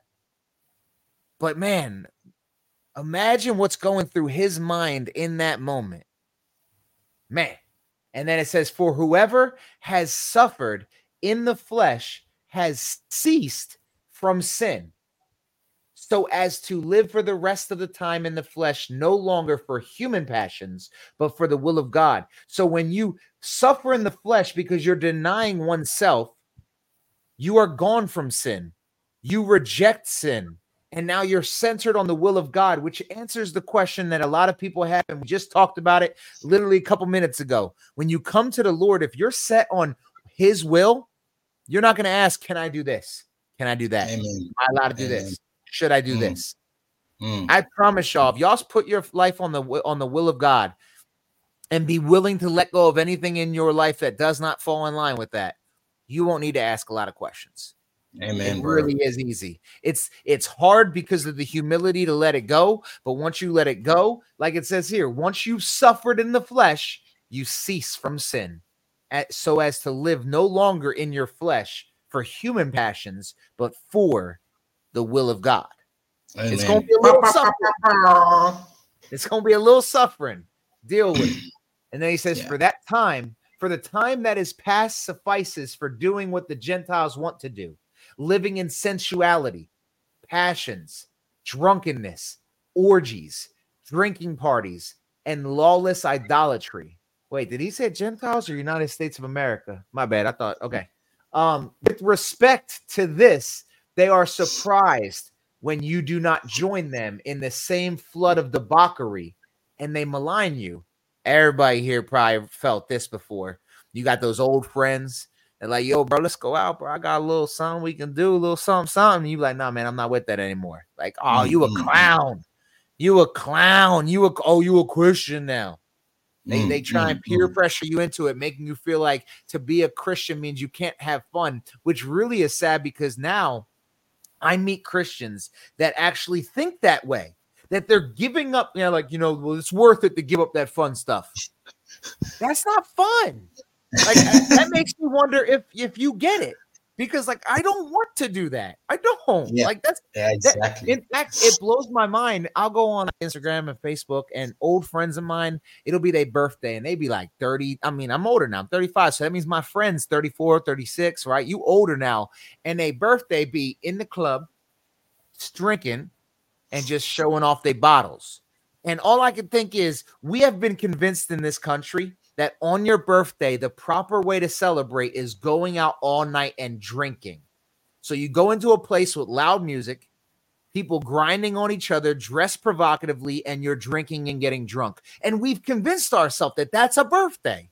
That's what we do. Got to have my boys with me, turn up. It's my birthday. Whatever happens, happens. And it's like, that's not at all fun. I don't want anything to do with that. And I hope you guys, as you walk with Christ, maybe you just came to Christ. So that does have a peak of fun. And you're just like, man, I'll just one more time. But for my people, my brothers and sisters that have been walking in the Lord for a while, I don't know how you could find any joy in that. I don't want to do that. Yeah. And it's not unfun. You know how much fun I have going out preaching with Justin? Man, I'll be having a blast. I make it fun. You go preaching with me, we finna have fun. Yeah. Amen. I mean, and just the same thing. I mean, you go to Paul's letter in Romans chapter 12. He says the same thing. He says the exact same thing. I mean, Kenny brought it up in the chat earlier, but he says, because Christ has done all these things, you are no longer thinking the way you were thinking. Be transformed by the renewing of your mind. And then he says, you present your bodies as a living sacrifice, which is your reasonable service. Reasonable. I got to throw the KJV out on that one. This one, I got to go with the ESV, which is your spiritual worship. Let me see what the words are. We're about to get sidetracked because now I'm interested in why the KJV chooses that. Because, I mean, that's interesting because there's a difference there, right? Let me see where they're going at on that. Let me make sure that, because I've always looked at it as worship. Latria. Oh, yeah, Latrian. That's definitely worship. I know that just from looking at it. Is the KJV manuscript the same on Romans 12? And they just decided that your service, because it's our job to worship? I wonder. Yeah, well, isn't that what service is? Yeah. Service is worship. Yeah, same word. They just using it different. But that means, so we don't speak in Old English. So I want you all to understand when JD says that, it's talking about our worship, our service to the Lord. Your way to worship God is in truth. And in truth is giving yourself to him in full truth, in full submission. Worship. Hey, ready? I know this wasn't on the docket, but ready for this? I'm about to blow some people's minds in here. Let me lower. Some people were like, duh, Mike. Singing songs is not worship. Yeah. It's not. Now, before you get upset and start yelling at Mike, you can worship in your songs, but singing songs isn't worship. What do I mean by that? Romans 8 says anyone who walks in the flesh cannot please God. So if you're not in Christ, you can't worship him. It don't matter. You could sing. A non-believer can sing every Christian song that ever was made, and not one bit of it would be considered worship. God would turn his face from it. But if you're in the spirit and you are doing what Romans 12 says, giving yourself, then everything you do is your worship, whether you're singing, whether you're helping, whether you're loving. The way I love my wife is a worship. The way I love JD is a worship. The way I love y'all is a worship, not to you, to him. Because if I give my all to you, my brothers and sisters, I'm worshiping him because it's for his glory. If I give my all to JD when he needs me and y'all don't know about it, so it's not for y'all. If it's like, oh, my brother needs me, it's my worship to God. If my wife needs me, it's my worship to God. When I go to my job and I work hard at my job so that people have nothing negative to say about me, it is my worship. When I work hard, it is my worship. When I'm not a lazy man, it is my worship. So don't get this idea like worship is just you put a song on. I love the next Christian song with you. I'll be right there with you. Talk about at the cross. Let's go. But your worship is your life. So make a decision. Are you on the cross of the one saved or the cross of the one perishing? You're either in worship or out of worship. Yeah. There's no in between worship. You either worship in every moment because your life is dedicated, or you're not worshiping. And this just confirms what Christ said to us. Those who his followers will worship him, will no longer worship him in the temple and all of these other things, but they will worship. Stop it. They will worship in spirit and in truth. And what is the in truth bit? The in truth bit is we stand on every single word of God. You know, for those of you who have joined the Discord study with Kenny, if you haven't, join it again this Saturday. He's going through Hebrews at the moment, but he goes on a little tangent with when he gets pumped up and the Holy Spirit is working. He says in that strong Southern accent of his, calm down, Kenny. Calm down, Kenny. You're getting ahead of yourself. So this is what, you know, when Mark gets like that, I think of our brother Kenny. You know, calm down now.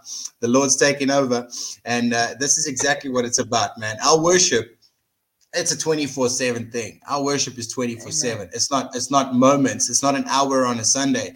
Our worship is 24/7. not conforming to the pattern of this world is our worship. Being transformed by the renewing of our mind daily is our worship. Taking every thought captive is our worship. And this is, again, how we represent Christ is a big thing. When people say this is a big problem we see on TikTok, especially, is how people represent Christ. And we see people turning away or deconstructing from the faith because Christ has been misrepresented. They've had a sissified plastic Christ who didn't do anything for them. They came to Christ because for a season, they gained friends, they gained money, they gained popularity, whatever it is. They had a season of needing Jesus to fulfill their own lusts, not the other way around. So that's what we stay and stick to all the time. Deconstructing, yeah, sad. I'm so upset right now that I'm not faster. I was looking for something. As a sound effect. Yeah. Shots fired. I was actually trying to get a new one. Oh, there it is. I was trying to get some new ones to throw into the background real quick because, you know, as you can tell, I dropped what's known as a microphone, and everybody was really proud of it, and they, you know, started clapping for me, and I wanted to get you something for what you did, and I couldn't find it, but I found it.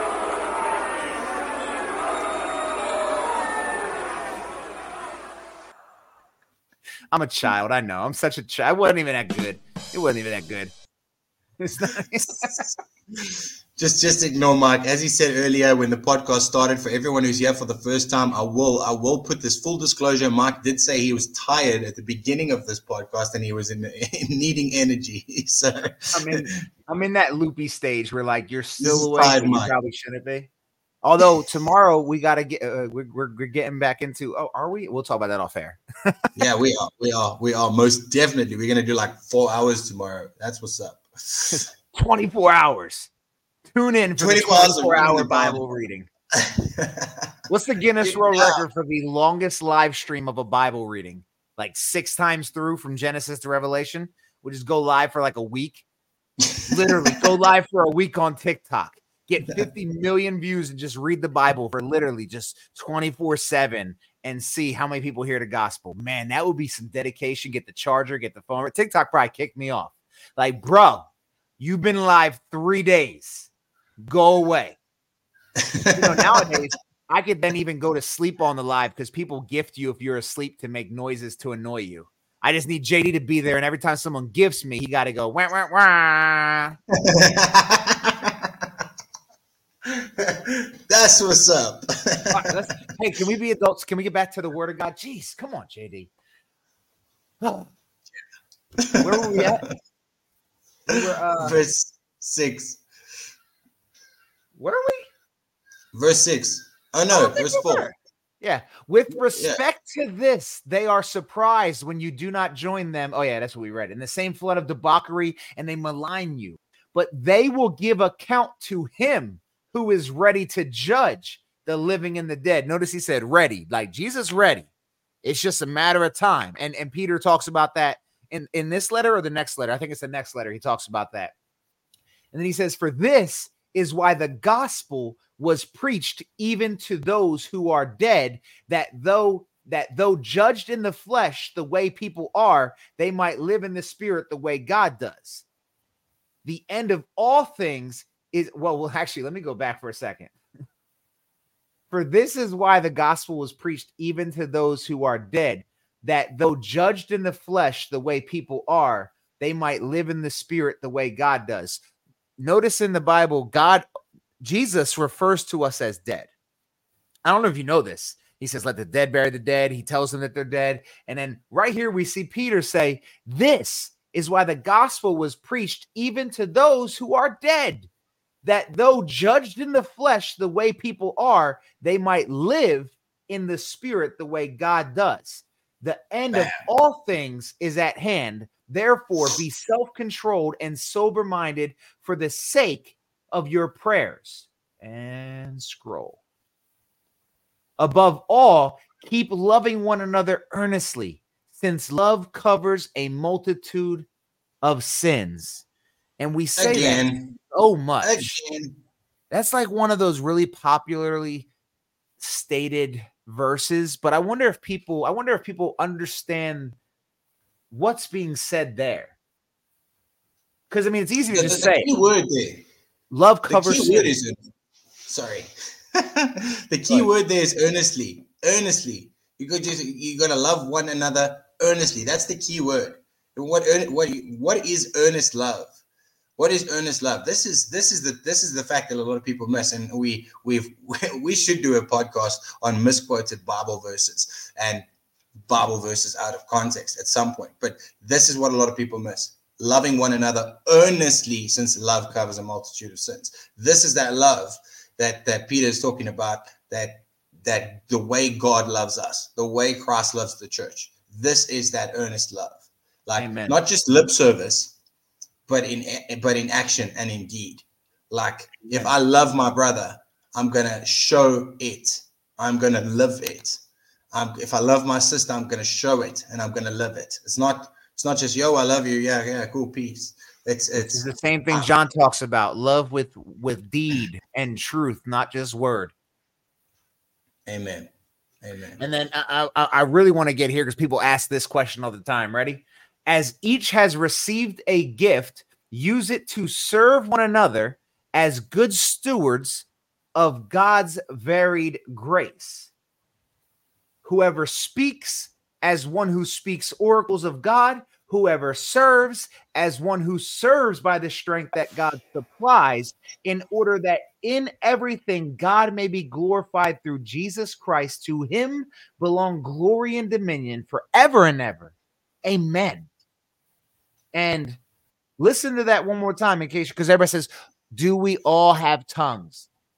As each has received a gift, use it to serve one another as good stewards of God's varied grace. And then he goes on to say, some speak, some serve. And did you know that? Did you know that serving the body is a gift? You could be given a gift of service. You could be given a gift of generosity. You could be given a gift of, God can give you a gift that leads you to success. Gifts aren't just spiritual gifts. They're not all tongues and healing. Like, people act like the only gift is tongues, and yet it says there's other gifts, and we know that. But also on top of that, use it to serve one another. Is your gift serving one another, or is it serving self? What are you serving? And this is why I get upset when people talk about this prayer language. If you're doing it by yourself, whatever, that's between you and God. I've said it a million times. But in public, it does nothing. Paul makes it clear it does nothing. Peter makes it clear it does nothing. We should only be doing things that serve one another. That's what our focus should be on. And because why? Because it glorifies Jesus, and which glorifies God. I don't know if you got anything. Amen. Amen, bro. I'll let you take over for the rest of the chapter or the section. Beloved, think it not strange concerning the fiery trial which is to try you, as though some strange thing happened unto you. But rejoice, inasmuch as ye are partakers of Christ's sufferings, that when his glory shall be revealed, ye may be glad also with exceeding joy. If ye be reproached for the name of Christ, happy are ye, for the spirit of glory and of God resteth upon you. And their part he is evil spoken of, but on your part he is glorified. But let none of you suffer as a murderer, or as a thief, or as an evildoer, or as a busybody in other men's matters. Big one there. That's what we see. So I remember I spoke about this the other night when I was live. I spoke about this as well. When we see what Paul and Peter, when they refer to the sufferings and persecution, this is not me going onto every Christian live, attacking them and insulting them, and then they, they like block me, and I'm like, I'm being persecuted for Christ. No, that's not being persecuted for Christ. That's going out looking for trouble, constantly being a busybody, diving into everybody else's conversation and trying to have my say. This is there's the rebuke and there's the warning. Don't be that. Don't be running. If you see something you don't agree with and it's not people you fellowship with, guess what you can do? You can keep scrolling. You can keep scrolling. You don't even have to go back. You can just keep moving on. You don't have to intentionally get involved in every single conversation you see on TikTok. And then he goes on to say, yet if any man suffer as a Christian, let him not be ashamed, but let him glorify God on this behalf. For the time is come that judgment must begin at the house of God. And if it first begin at us, what shall the end of them that obey not the gospel of God? So I wanted to stop you there. That's why I jumped the page, because this one, we hear it all the time. They weren't even called Christians. Christians a made up thing. Constantine invented it. Or Christians are followers of some dude. Look right here. Christian, from the Greek Christianos, and let pay attention to what Peter says, because it is, at this time, it is a very rare word that's being used. It's how we're being described by those persecuting us. That is true, that it was given to us as an insult. Very true. But listen what he says. If anyone suffers as a Christian, let him not be ashamed of that ignorant name, but let him glorify God in that name. So why do we hold on to that title? Because sometimes when the enemy tries to use something against you, you take it and you own it. We see this actually in our world, like it does happen. So yes, Christians exist in the Bible. Amen. You should address this one, brother. I shouldn't have to ask this as a mature question, but how do you learn what your spiritual gift is? Okay, so there's a few ways to really help you with this. First and foremost, getting closer to the Lord is your first thing that you want to be doing, which you may be doing. Again, I don't know you, so I'm speaking generally for anybody listening, right?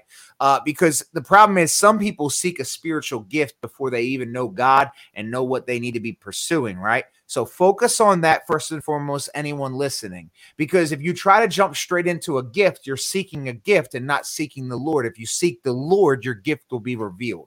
Now, how does it get revealed? Because the people around you will help be able to guide you as well. And this is what I always tell people. If you have a church, you should have a mentor. If you don't have a mentor, then you need to go to some mentors in that church and be like, look, I'm really just trying to get an idea of what the Lord has given me as far as a gift. And this is what I did. I said, can y'all just pay attention to me and let me know what you see? Now, why do I do that? Because I know that we can be biased in our own view. For example, from day one, I said, I don't want to be no pastor. Lord, don't call me to be no pastor. I ain't trying to be no pastor. I won't be a pastor, but pastoring is a gift. If I was the one to decide my own gifts, I'm not choosing pastor. I don't want to be a pastor. However, if I'm out in this world and people I trust as mentors say to me, Mike, we've watched you. We see the gift of pastoring. We see it in you. Then I'm going to listen to my brothers and sisters in Christ, people that I trust. That's the first thing. There's also tests you can take. Christians now put them together, and they're not cheesy tests. They're just tests asking you questions about your own life to kind of give you an idea of where you lean to. Now, this test isn't going to be a guarantee that says this is your spiritual gift, but it is a good way to get an idea like, wow, you know what? I never realized it, but my discernment is really good. Wow, I never realized it, but I do have a lot of empathy for others, right? So it's a good way to help assess yourself, like a personality test. But the number one thing is be pursuing the Lord, because your gifts get revealed, and they get revealed as you serve the Lord. As Paul says in Timothy, let me go to it real quick. This verse actually might really help you understand what I mean by it'll be revealed as you walk with the Lord.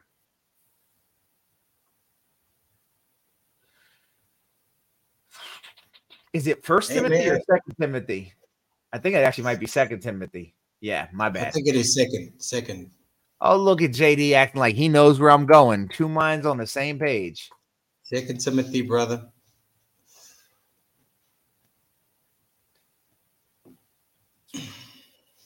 Oh, here it goes. Verse 6, for this reason, I remind you to fan into flame the gift of God, which is in you through the laying on of my hands, for God gave us a spirit not of fear, but of power and love and self-control. So what Paul is saying is, obviously, Paul laid his hands on Timothy when he received the Holy Spirit. So he's saying the gift you received when I laid my hands on you. But that gift he has, he's telling him you have to fan that into flame. How do you fan into flame the Spirit? I think you guys know this even if you don't know it. You've all been in situations where you surround yourself with brothers in Christ and sisters in Christ, and you pursue serving him. You pursue utilizing the different gifts, even if you don't have those gifts. For example, I don't have the gift of service. I'm not really great at that, but I'll do service. And when I do these things, when I'm serving my community or serving my church or serving with my brothers, I'm out in the street preaching, you're fanning into flame that Spirit, which make those gifts shine, right? So that's another great way to really identify, because at the end of the day, you're basically asking us, how do you recognize your talent? Well, what would you tell a child? You recognize your talent by doing things and putting your focus in them, and whatever really shines, that's your talent. Likewise, your spiritual gift is like a talent that God personally gives you. I can't tell you how to find that talent, but I can point you in some directions to make you do things to where you might start being like, oh, okay, Lord, I see what you did there. Hope all that made sense. Yeah. Amen. Good stuff, brother. Good stuff. And then she had a follow-up question about maturity when you are considered a new or mature Christian in Christ. Being considered a mature Christian in Christ is no longer being tossed to and fro by every wind of doctrine. Like, you know, if you are mature in Christ, this again comes to what we just read in 1 Peter 3.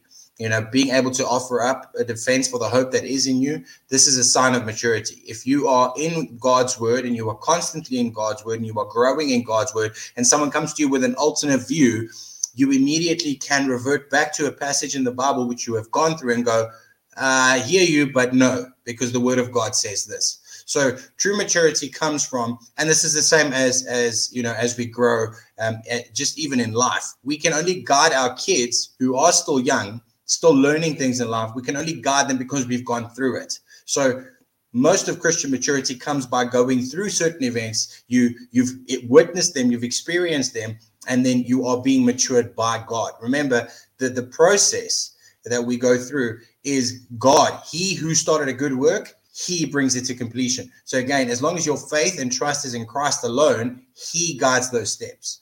Your maturity will come from Christ. And I would add too, because some people listening might be like, well, I never had these opportunities to defend my faith. Also, look at it this way. Same thing JD just said, right? The ability to defend it. Well, the ability to defend your faith is literally synonymous with also your ability to teach it. So a mature Christian can mentor or defend, right? So are you mature? Well, here's the question. Could you take someone under your wing and guide them? Could you disciple someone? Right. And these are what we mean that, right? So mature in the faith is that it's the adulthood, right? Let's just be honest. When you're born again, you're a baby. Because when I was born the first time, I was a baby. And what happened when I was born the first time? I had to crawl and then I fell. Then I had to stand and then I fell. And then I had to walk and then I fell. And then I had to go to school. And like as a child, I grew up. And what does Paul say? When I was a child, I spoke like children do, but now I'm a man and I speak like men do. Same thing comes from our spiritual maturity. So and here's the crazy thing though, unlike human maturity, which is going to happen no matter what, not in all aspects, as we all know, like you're going to learn to walk eventually, right? In the spiritual realm, you can be lazy about that and stay a baby for a while. Side note, Ginger, I just wanted to give you a shout out because you came here from TikTok just to say, yes, it made sense to what I said. So the fact that you literally jumped over here just to say that, I appreciate that greatly. Thank you so much. Praise Jesus. With that being said, I've got to bounce. Oh, you're at the end of your time? Okay, real quick. Let me just run through the last verse. Where we at? For it is time to, we read that part. And if righteousness is scarcely saved, what will become the ungodly and the sinner? Therefore, let those who suffer according to God's will entrust their souls to a faithful creator while doing good. And just want to really emphasize it before JD leaves. Therefore, let those who suffer according to God's will, because we talked about it earlier. Peter said, what good is it if you suffer for your own sins, right? For your own sins. I don't believe Mike was tired before the study. No, I was super tired. I ain't got no energy. been up since early. But JD, my brother, I will chat with you tomorrow morning, and probably I'll be Discording you here in a moment when you get off. But thank you guys so much for joining us. We still have one chapter left, and we can definitely throw that on Monday's podcast before is it one? It's one chapter, right? Yes. Yeah. And honestly, I'd be down to roll into 2 Peter because 2 Peter is solid. So I'd be down to do the end and then roll into 2 Peter if JD's down with that. And honestly, right now with us doing the Bible series right now, coming up with podcast ideas, it might be easier to do that. I don't know. We'll cross that bridge as we get there. But guys, as always, we appreciate you being here. I will be jumping over to TikTok for any Q&A questions about tonight and just unwinding. And JD, if you have anything for them. Yeah, God bless you all. Thanks for being here again. Check out the links. Get on the Discord. I know Kenny is going into, I think it's Hebrews. Yeah, we're still busy with Hebrews on the Discord Saturday evening, 7 p.m. Central Africa. CE, what's it? Central time. Yeah, we're just Central American time. Yeah. And then, well, you guys have got like 7 time zones as well. So, you know, it's difficult. But regardless, we have 3. Well, you're right. Actually, there's more than 3 because of some other stupid stuff. But go ahead. Anyway, guys, I love you all very much. Thanks for being here. 70 people on the live right now. So remember to like the podcast. Remember to share it with your friends and keep an eye for when we drop the Bible series, which is coming soon, very soon, and pumped. So again, God bless you all. I love you all. Grace and peace, and keep your eyes on Jesus. And that's all I can say. And I just want to add one thing to what he said, just in case you're wondering, why are you guys waiting? We understand that life is crazy, and we don't want there to be a week where, for example, I'll be in Egypt in October. Well, I won't be recording then. But if we have several episodes backlogged, then it's always coming, and we can always play catch up to what we missed. But if we just start uploading, then if we miss a week, then you don't get a week. And we don't want that. We want consistency. So I want a handful of these episodes to go, so then we can, because we're dropping, once it comes, it's coming out weekly. That's and it's not stopping. So that's why. And then what JD said, 70 people were in here. I think some more. So if there's not 70 likes tonight, I'm canceling the podcast. You'll never see us again. With that being said, God bless everybody. And as always, go in peace. And Ginger, I said grace in peace. Grace and peace, not rest in peace. Grace and peace. Rest in peace, everybody. Anyway, I love you all. Grace and peace. I'll see you soon.